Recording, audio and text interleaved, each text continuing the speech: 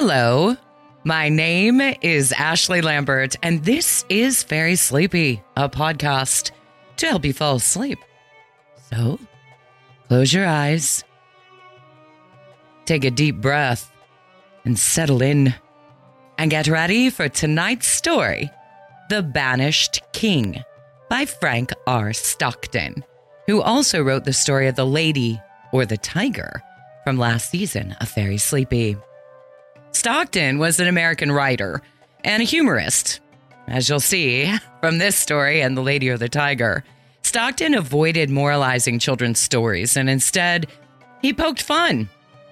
If you were greedy, violent, abusing your power, any other human foibles of the time, he was going there.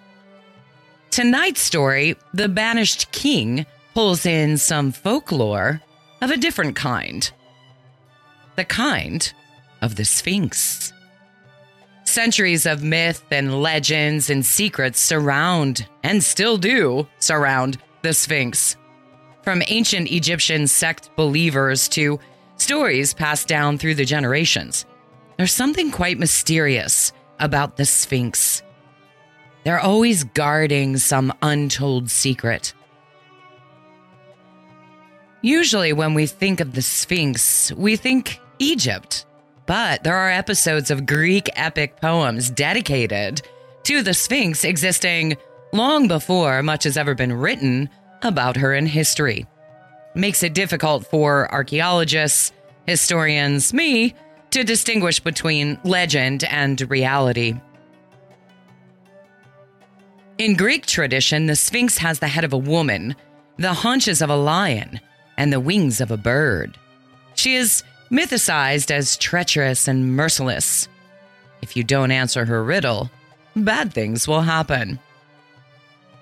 Unlike the Greek Sphinx, which was a woman, the Egyptian Sphinx is typically shown as a man. Tonight's story involves a Sphinx who has the head of a woman, and a king who knows the rules of interactions and riddles, and yet finds his way with the help of a simple question. So get ready for tonight's story, The Banished King, by Frank R. Stockton. And I hope it makes you very, very sleepy. There once was a kingdom in which everything seemed to go wrong. Everybody knew this, and everybody talked about it, especially the king. The bad state of affairs troubled him more than it did anyone else, but he could think of no way to make them better. I cannot bear to see things going on so badly, he said to the queen and his chief counselors. I wish I knew how other kingdoms were governed. One of his counselors offered to go to some of the other countries and see how they were governed, and then come back and tell him all about it. But this did not suit His Majesty. You would simply return, he said, and give me your ideas about things. I want my own ideas. The queen then suggested that he should take a vacation and visit other kingdoms and see for himself how things were managed in them. This also did not suit the king. A vacation would not answer, he said. I should not be gone a week before something would happen here, which would make it necessary for me to come back. Then the queen suggested that he be banished for a certain time, say 1 year. In that case, he could not come back and would be at full liberty to visit foreign kingdoms and find out how they were governed. This plan pleased the king.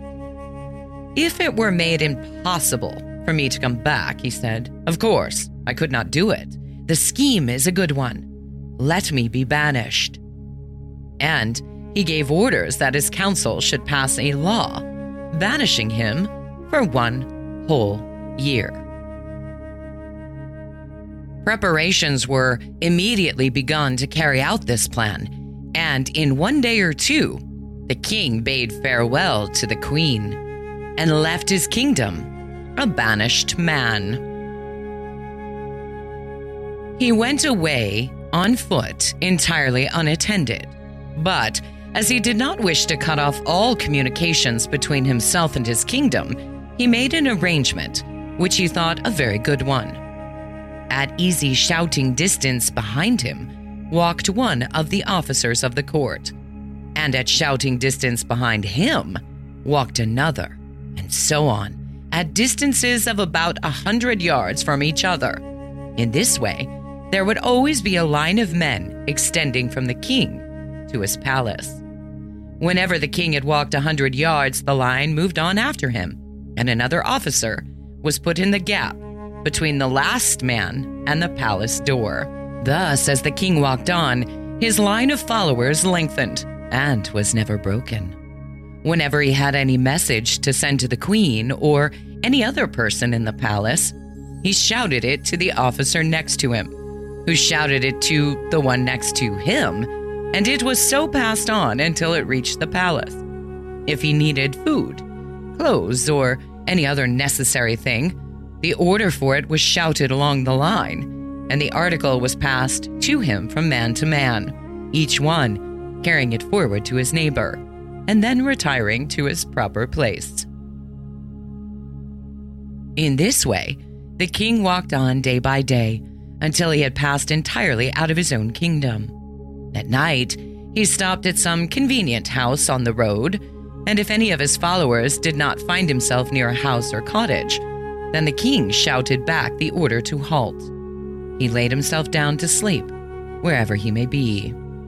By this time, the increasing line of followers had used up all the officers of the court, and it became necessary to draw upon some of the under-government officers in order to keep the line perfect.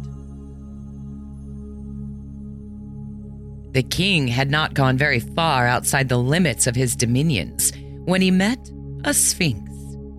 He had often heard of these creatures, although he had never seen one before. But when he saw the winged body of a lion with a woman's head, he knew instantly what it was. He knew also that the chief business of a sphinx was that of asking people questions and then getting them into trouble if the right answers were not given.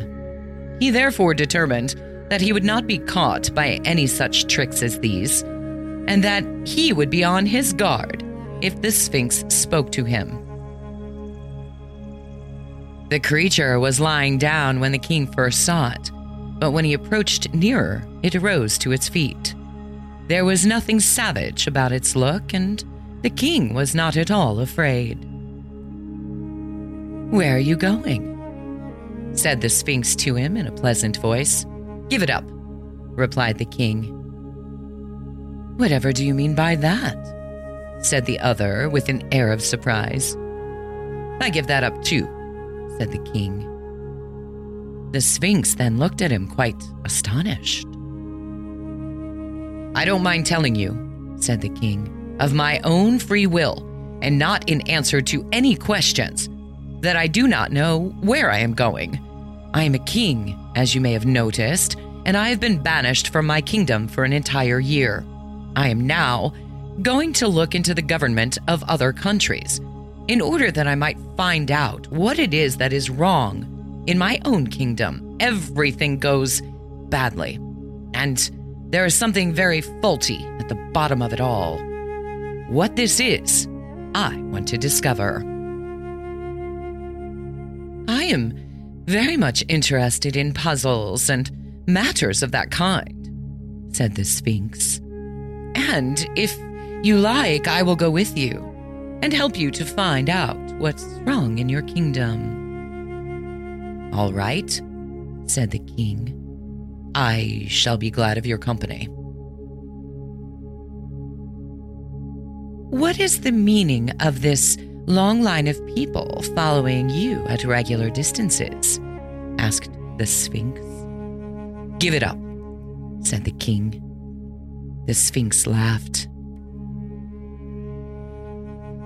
"I don't mind telling you," said the king, "of my own free will, and not in answer to any question, that these men form a line of communication between me and my kingdom, where matters, I fear, must be going on worse than ever in my absence."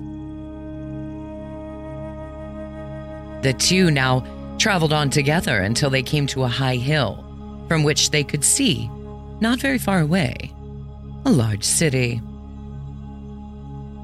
"That city," said the Sphinx, "is the capital of an extensive country. It's governed by the king of mingled sentiments. Suppose we go there. I think you will find a government that is rather peculiar." The king consented, and they walked down the hill toward the city. "How did the king get his sentiments mingled?" asked the king. "I really don't know how it began," said the Sphinx. "But the king, when a young man, had so many sentiments of different kinds, and he mingled them up so much that no one could ever tell exactly what he thought on any particular subject. Of course, his people gradually got into the same frame of mind, and you can never know in this kingdom exactly what people think or what they're going to do. You will find all sorts of people here, giants, dwarves, fairies, gnomes, and personages of that kind who have been drawn here by the mingled sentiments of the people. I, myself, came into these parts because the people every now and then take a great fancy to puzzles and riddles." On entering the city, the king was cordially welcomed by his brother sovereign, to whom he told his story, and he was lodged in a room in the palace. Such of his followers as came within the limits of the city were entertained by the persons near to whose houses they found themselves when the line halted. Every day the Sphinx went with him to see the sights of this strange city. They took long walks through the streets and sometimes into the surrounding country, always going one way and returning another. The Sphinx being very careful never to bring the king back by the same road or street by which they went. In this way, the king's line of followers, which of course lengthened out every time he took a walk, came to be arranged in long loops throughout many parts of the city and suburbs. Many of the things the king saw showed plainly the mingled sentiments of the people. For instance, he would one day visit a great smith's shop where heavy masses of iron were being forged, the whole place resounding with tremendous blows from heavy hammers and the clink and din of iron on the anvils. While the next day, he would find the place transformed into a studio where the former blacksmith was painting dainty little pictures on the delicate surface of eggshells. The king of the country, in his treatment of his visitor, showed his peculiar nature very plainly. Sometimes he would receive him with enthusiastic delight, while others he would upbraid him with having left his dominions to go wandering around the earth in this senseless way. One day his host invited him to attend a royal dinner, but when he got to the grand dining hall, pleased with anticipations of a splendid feast, he found that the sentiments of his majesty had become mingled, and that he had determined, instead of having a dinner, to conduct the funeral services of one of his servants who had died the day before. All the guests were obliged by politeness to remain during the ceremonies, which our king, not having been acquainted with the deceased servant, had not found it at all interesting. "Now," said the king to the Sphinx, "I am in favor of moving on. I am tired of this place where every sentiment is so mingled with others that you can never tell what anybody really thinks or feels. I don't believe anyone in this country was ever truly glad or sorry. They mix one sentiment so quickly with another that they can never really discover the actual ingredients of any of their impulses." "When this king first began to mingle his sentiments," said the Sphinx, "it was because he always desired to think and feel exactly right. He did not wish his feelings to run too much one way or the other. And so he's never either right or wrong, said the king. I don't like that at all. I want to be one thing or the other. I have wasted a good deal of time at this place, remarked the king as they walked on. And I have seen and heard nothing with which to teach my people. But I must find out some way to prevent everything going wrong in my kingdom. I have tried plan after plan, and sometimes 2 or 3 together, and have kept this up year after year after year, and yet nothing seems to do my kingdom any good. Have you heard how things are going on there now? Asked the Sphinx. Give it up, said the king, but I don't mind saying of my own accord, and not as answer to any questions, that I have sent a good many communications to my queen, but I've never received any from her. So I do not know how things are going on in my kingdom. They then traveled on, the long line of followers coming after, keeping their relative positions 100 yards apart, and passing over all the ground the king had traversed in his circuitous walks about the city. Thus the line crept along like an enormous snake in straight lines, loops, and coils. And every time the king walked 100 yards, a fresh man from his capital city was obliged to take his place at the tail of the procession.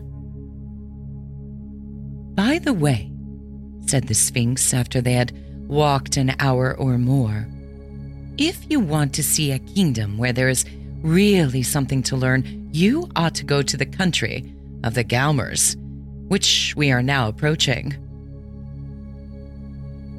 All right, said the king. Let us go there. In the course of the afternoon, they reached the edge of a high bluff. On the level ground, beneath this precipice, said the Sphinx, is the country of the dwarves, called the Galmers. You can sit on the edge of this bluff and look down upon it. The king and the Sphinx then sat down and looked out from the edge over the country of the little people. The officer of the court, who had formed the head of the line, wished very much to see what they were looking at. But when the line halted, he was not near enough. You will notice, said the Sphinx, that the little houses and huts are gathered together in clusters. Each one of these clusters is under a separate king. What? Why don't they all live under one ruler? That is the proper way. They do not think so, said the Sphinx. In each of these clusters live the Galmers, who are best suited to each other. And if any Galmer finds he cannot get along in the cluster, he goes to another. The kings are chosen from among the very best of them, and each one is always very anxious to please his subjects. He knows that everything that he and his queen and his children eat or drink or wear or have must be given to him by his subjects. And if it were not for them, he could not be their ruler, and so he does everything that he can to make them happy and contented, for he knows if he does not please them and govern them well, they will eventually drop off from him and go to other clusters, and he will be left without any people or any kingdom. That is a very odd way of ruling, said the king. I think the people ought to try and please their sovereign. He is only one, and they are a great many, said the Sphinx. Consequently, they are much more important. No subject is ever allowed to look down upon a king simply because he helps to feed and clothe them and send his children to school. If anyone does a thing of this kind, he is banished until he learns better. All that may be very well for Galmers, said the king, but I can learn nothing from a government like that where everything seems to be working in an opposite direction from what everybody knows is right and proper. A king anxious to deserve the good opinion of his subjects? What nonsense! It ought to be just the other way. The king now arose and took up the line of march, turning away from the country. But he had not gone more than 200 or 300 yards before he received a message from the queen. It came to him very rapidly. Every man in the line seemed anxious to shout it to the man ahead of him as quickly as possible. The message was to the effect that he must either stop where he was or come home. His constantly lengthening line of communication had used up all the chief officers of the government, all the clerks in the departments, and all the officials of every grade, excepting the few who were actually needed to carry on the government. And if any more men went into the line, it would be necessary to call upon the laborers and other persons who could not be spared. "I think," said the Sphinx, "that you have made your line long enough." "And I think," said the king, "that you made it a great deal longer than it need to have been by taking me about in such winding ways." "It may be so," said the Sphinx with its mystic smile. "Well, I'm not going to stop here," said the king, "and so I might as well go back as soon as I can." And he shouted to the head man of the line to pass on the order that his edict of banishment be revoked. In a very short time, the news came that the edict was revoked. The king then commanded that the procession return home, tail end foremost. The march was at once begun, each man as he reached the city, going immediately to his home and family. The king and the greater part of the line had a long and weary journey as they followed each other through the country and over the devious ways in which the Sphinx had led them in the city of mingled sentiments. The king was obliged to pursue all these complicated turnings or be separated from his officers, and so break up his communication with his palace. The Sphinx accompanied him. When at last he'd reached his palace, his line of former followers having apparently melted entirely away, he hurried upstairs to the queen, leaving the Sphinx in the courtyard. The king found, when he had had time to look into the affairs of his dominions, that everything was in the most admirable condition. The queen had retained a few of the best officials to carry on the government and had ordered the rest to fall, one by one, into the line of communication. The king set himself to work to think about the matter. It was not long before he came to the conclusion that the main thing which had been wrong in his kingdom was himself. He was so greatly impressed with this idea that he went down to the courtyard to speak to the Sphinx about it. "I dare say you are right," said the Sphinx. "And I don't wonder that what you learned when you were away and what you have seen since you came back have made you feel certain that you are the cause of everything going wrong in this kingdom. And now, what do you intend to do about your government?" "Give it up," promptly replied the king. "That is exactly what I should advise," said the Sphinx. The king did give up his kingdom. He was convinced that being a king was exactly the thing he was not suited for, and that he would get on much better in some other business or profession. He determined he was going to be a traveler and explorer, and go abroad into other countries to find out things that might be useful in his own nation. His queen had shown that she could govern the country most excellently, and it was not at all necessary for him to stay at home.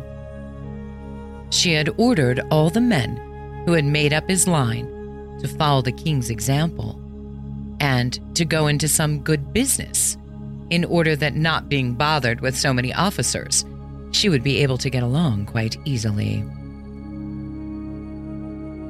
The king was very successful in his new pursuit, and although he did not this time have a line of followers connecting him with the palace, he frequently sent home messages which were of use and value to his nation. "I may as well retire," said the Sphinx to itself, "as the king has found his vocation and everything is going all right. It is not necessary I should remain where I may be looked upon as a questionable personage." The end. I hope you enjoyed tonight's story, The Banished King by Frank R. Stockton. I love finding new stories, different stories that have different types of creatures. Thank you so much for listening. Thank you so much for all the downloads and comments and reviews. I know you know this, but you are all amazing, and I appreciate it. If this is your first time listening, thank you. Welcome. Thank you for joining us, and I hope you'll join again.